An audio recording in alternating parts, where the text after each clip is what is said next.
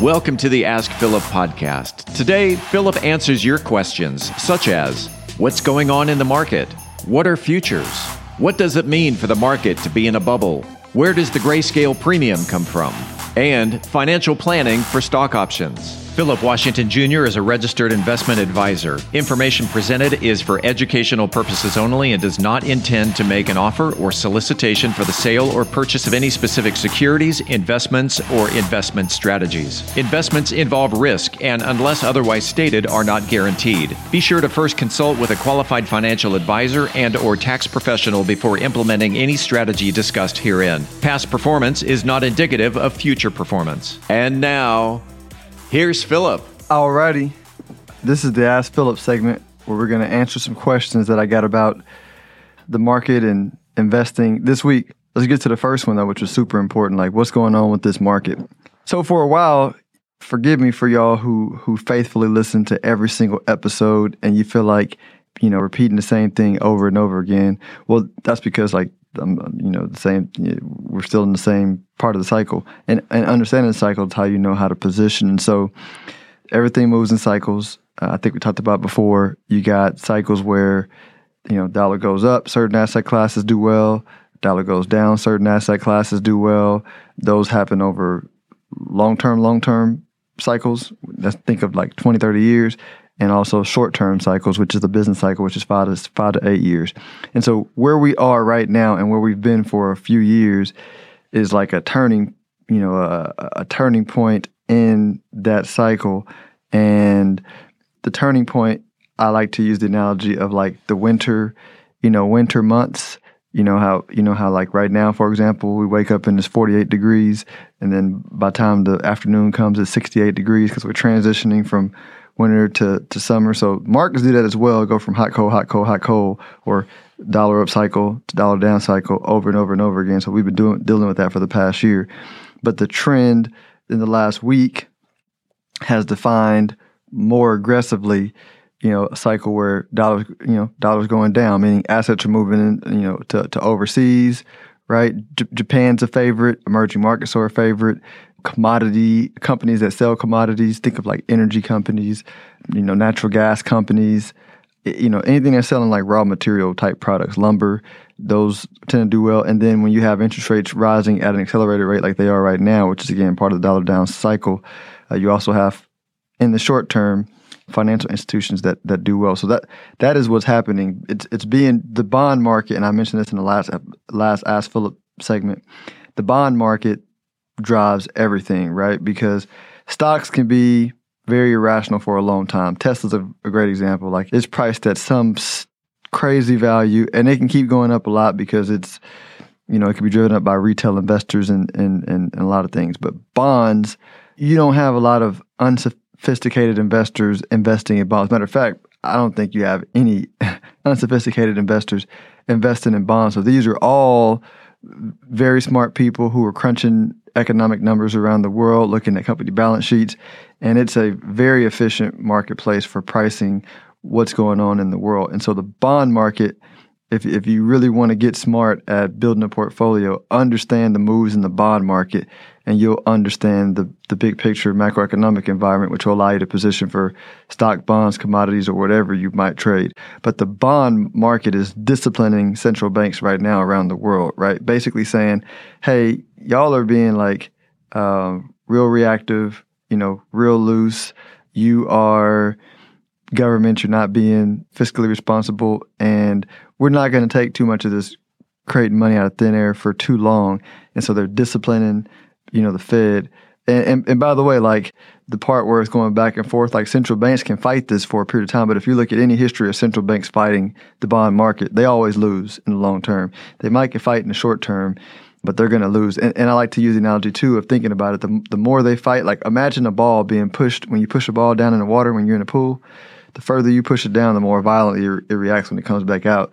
And so they can keep fighting it. It's only going to hurt the reaction of markets moving towards, dollar down assets, right? Because and I might say central bank, but basically the central bank of the world is the Fed, right? And every other central bank has to react off the Fed because, we have the most debt out in the marketplace, and our interest rates move everything. And so that's what's going on with the market right now. The interest rates are going up a lot and fast, and that's freaking people out.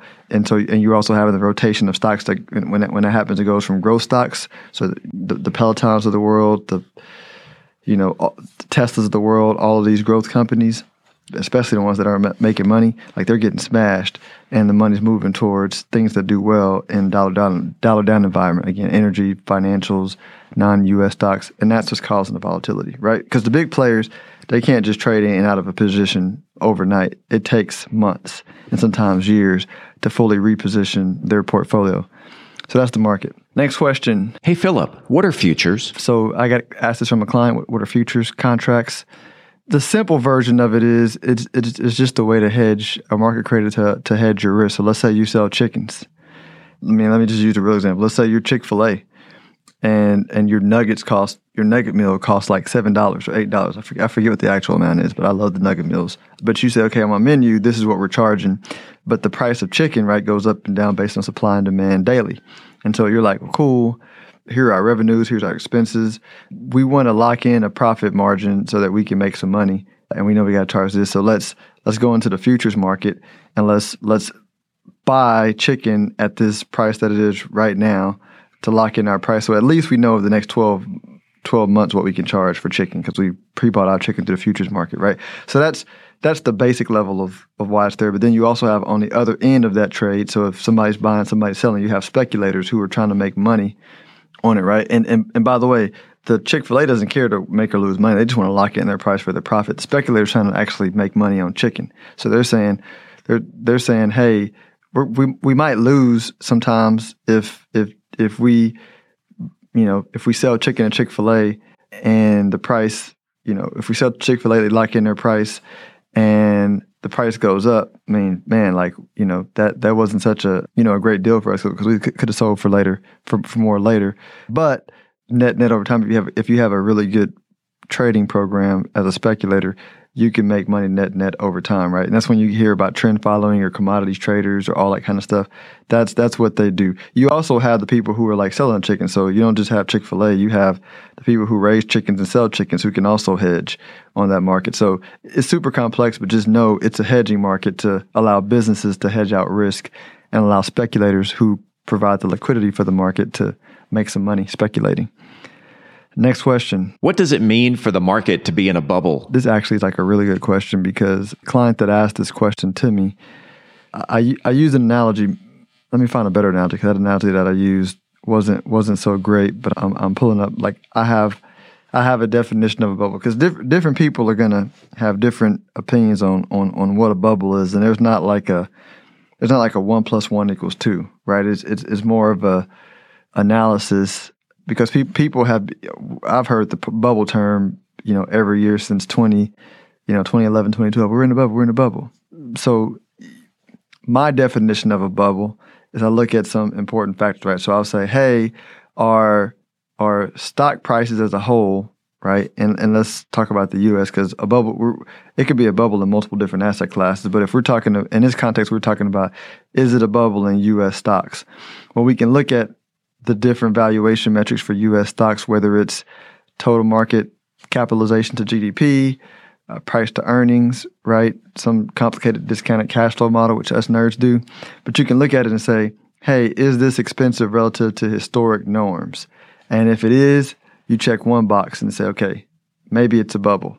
Then you go to the next box. And I like to say, okay, are prices discounting future rapid price inflation? Meaning, if it's expensive, and they're saying, hey, we think that the price is going to go up a lot, through your analysis of figuring out what the market's discounting from a price standpoint, then you might say, man, okay, that's check number 2, right? Because they're being too aggressive, right? Basically what that does is it's saying, hey, the market is being too greedy right now. So that's kind of next check.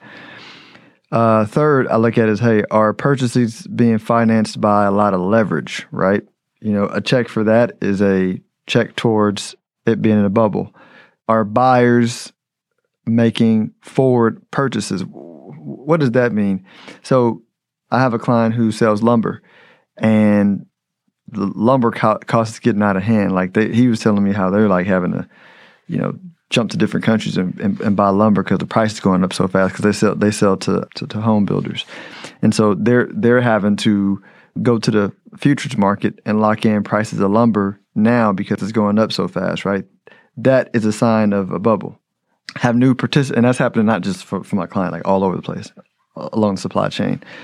So have new participants entered the market. Yeah, this is the Robinhood, GameStop. What is it called? The Robinhood Wall Street Bets crowd, right? They have not been part of the stock market like since 1999, right? They're back. Another check towards a bubble. Is there broad bullish sentiment?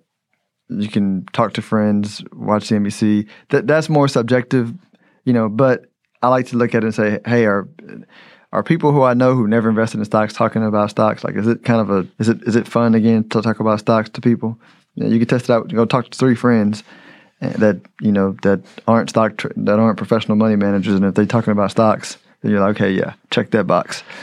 Would tightening risk popping a bubble? So I talked on the previous question about what's going on with the market. Tightening is interest rates going up, money being sucked out of the system, and or money not being printed to fuel the system. And so what we've seen over the last few years is as interest rates rise, the market doesn't like that.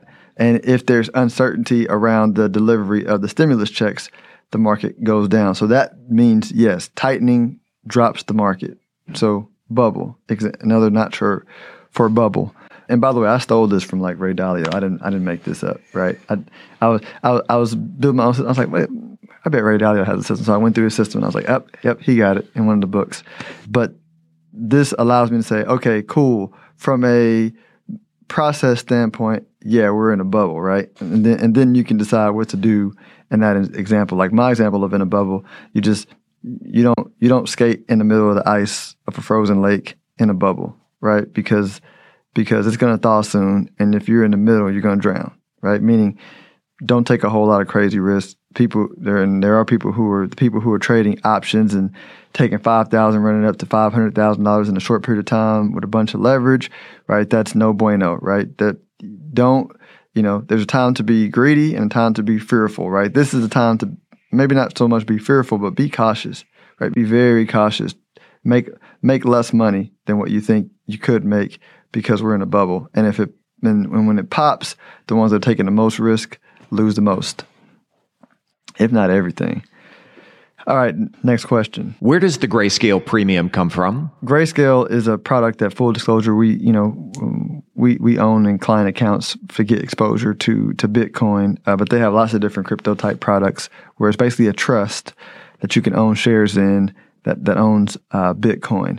And so when it says it trades at a premium with the trust, I think I actually looked it up. The Bitcoin Trust owns something like 650,000 Bitcoins, right? And so if you added up all the Bitcoins they own, if the price is, I'm just making this number up, if it's worth $20 billion, right, and one share in the company, right, is your share of that $20 billion. Let's say a share of the Bitcoin Trust is the Bitcoin value of that share is $40, but the share sells for $45. There's a premium, right? You're buying your shares for more than what that share of Bitcoin is actually worth, right? And by the way, the GBTC premium actually has gone this past week, so it's not there.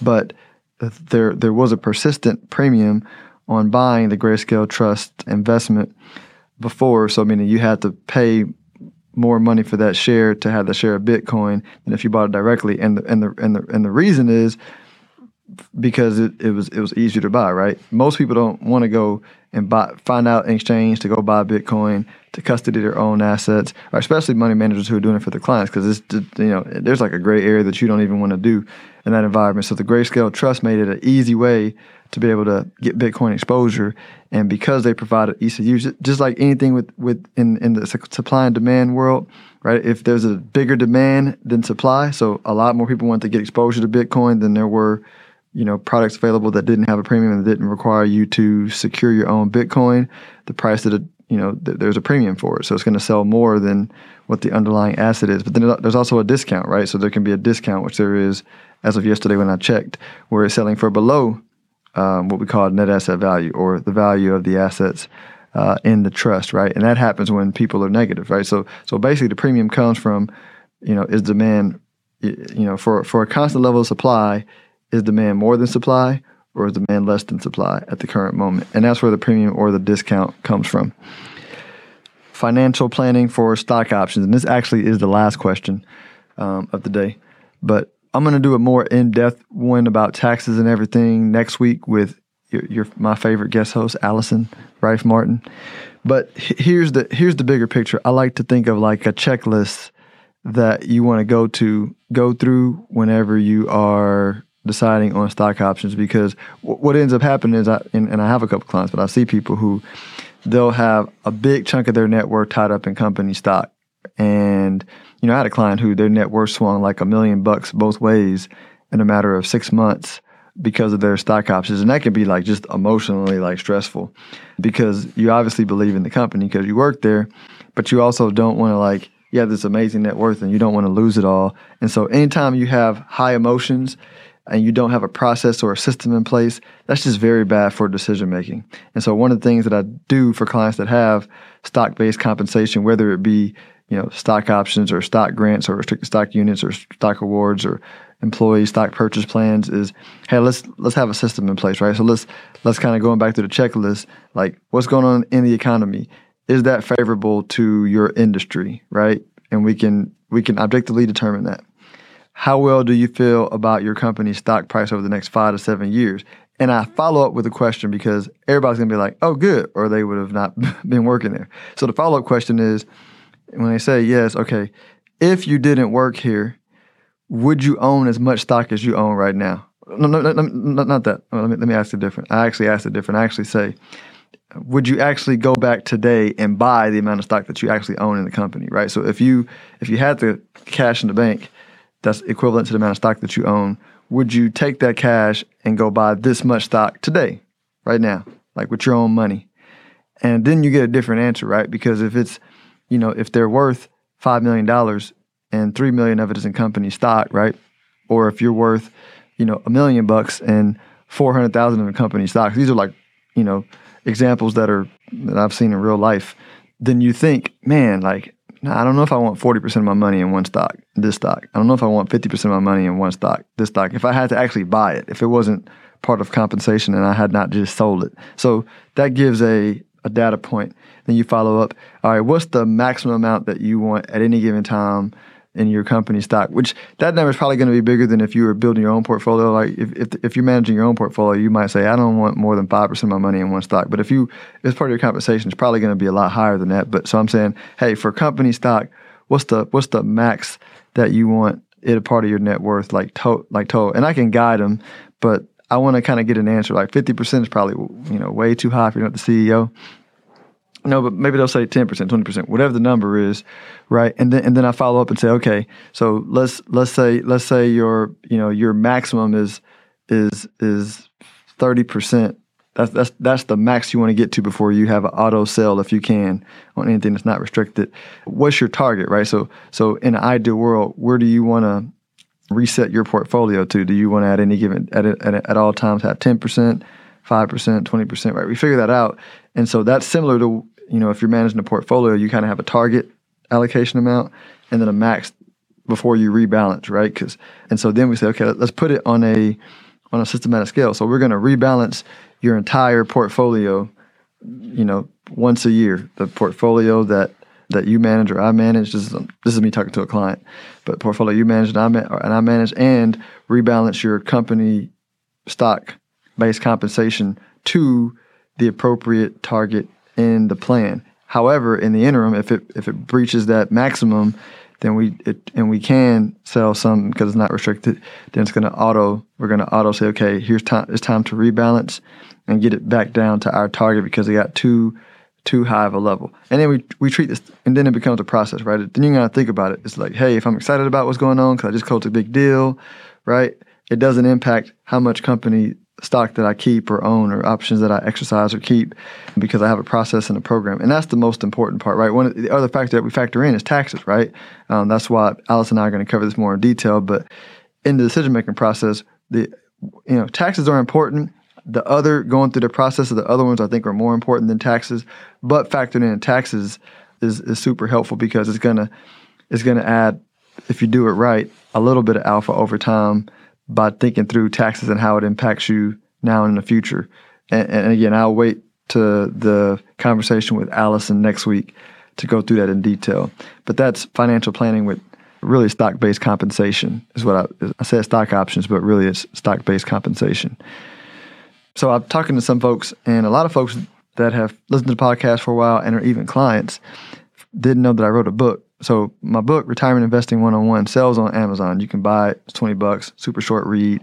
But you don't have to buy it. If you go to my website, stonehillwealthmanagement.com, I have a free PDF download that you can get it. And because I didn't write the book to make any money off of it. I wrote the book as a way to educate people on how to plan and invest for retirement. And you can interchange retirement with financial independence, because I'm not super excited about like retirement, but I want to be financially independent. And so this book helps you understand how to build a portfolio and manage a portfolio to reach your financial independence goal, which it tells you also how to actually figure out what that number is. And A, it allows you to do it yourself if you're a do-it-yourselfer, or B, allows you to vet investment professionals that you're working with or you're thinking about working with, so you can know if they have a similar philosophy. Because as a fee-based or a fee-only investment advisor, I don't get paid commissions to sell products.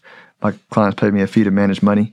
This year we instituted a minimum, so I can't manage money for everybody anymore, and it hurts me when I turn people down, but I have to, because I have got to maintain a high service with the clients that I do have. But this book will help others who are like, hey, I just need to make sure I'm asking the right questions of my advisor. It gives you a template that'll help you not work with the wrong advisor. And I put all that in the book, different types of advisors, different myths. Check it out on my website, stonehillwealthmanagement.com, Retirement Investing 101. And if you really want to buy a hard copy just like that, you can go to Amazon and buy it. Y'all enjoy your day. If you are interested in having a review of your portfolio or to see how far on track you are with your retirement goals, Philip offers complimentary consults through his company, Stonehill Wealth Management. For more information, log on to stonehillwealthmanagement.com/talk. That's stonehillwealthmanagement.com/talk.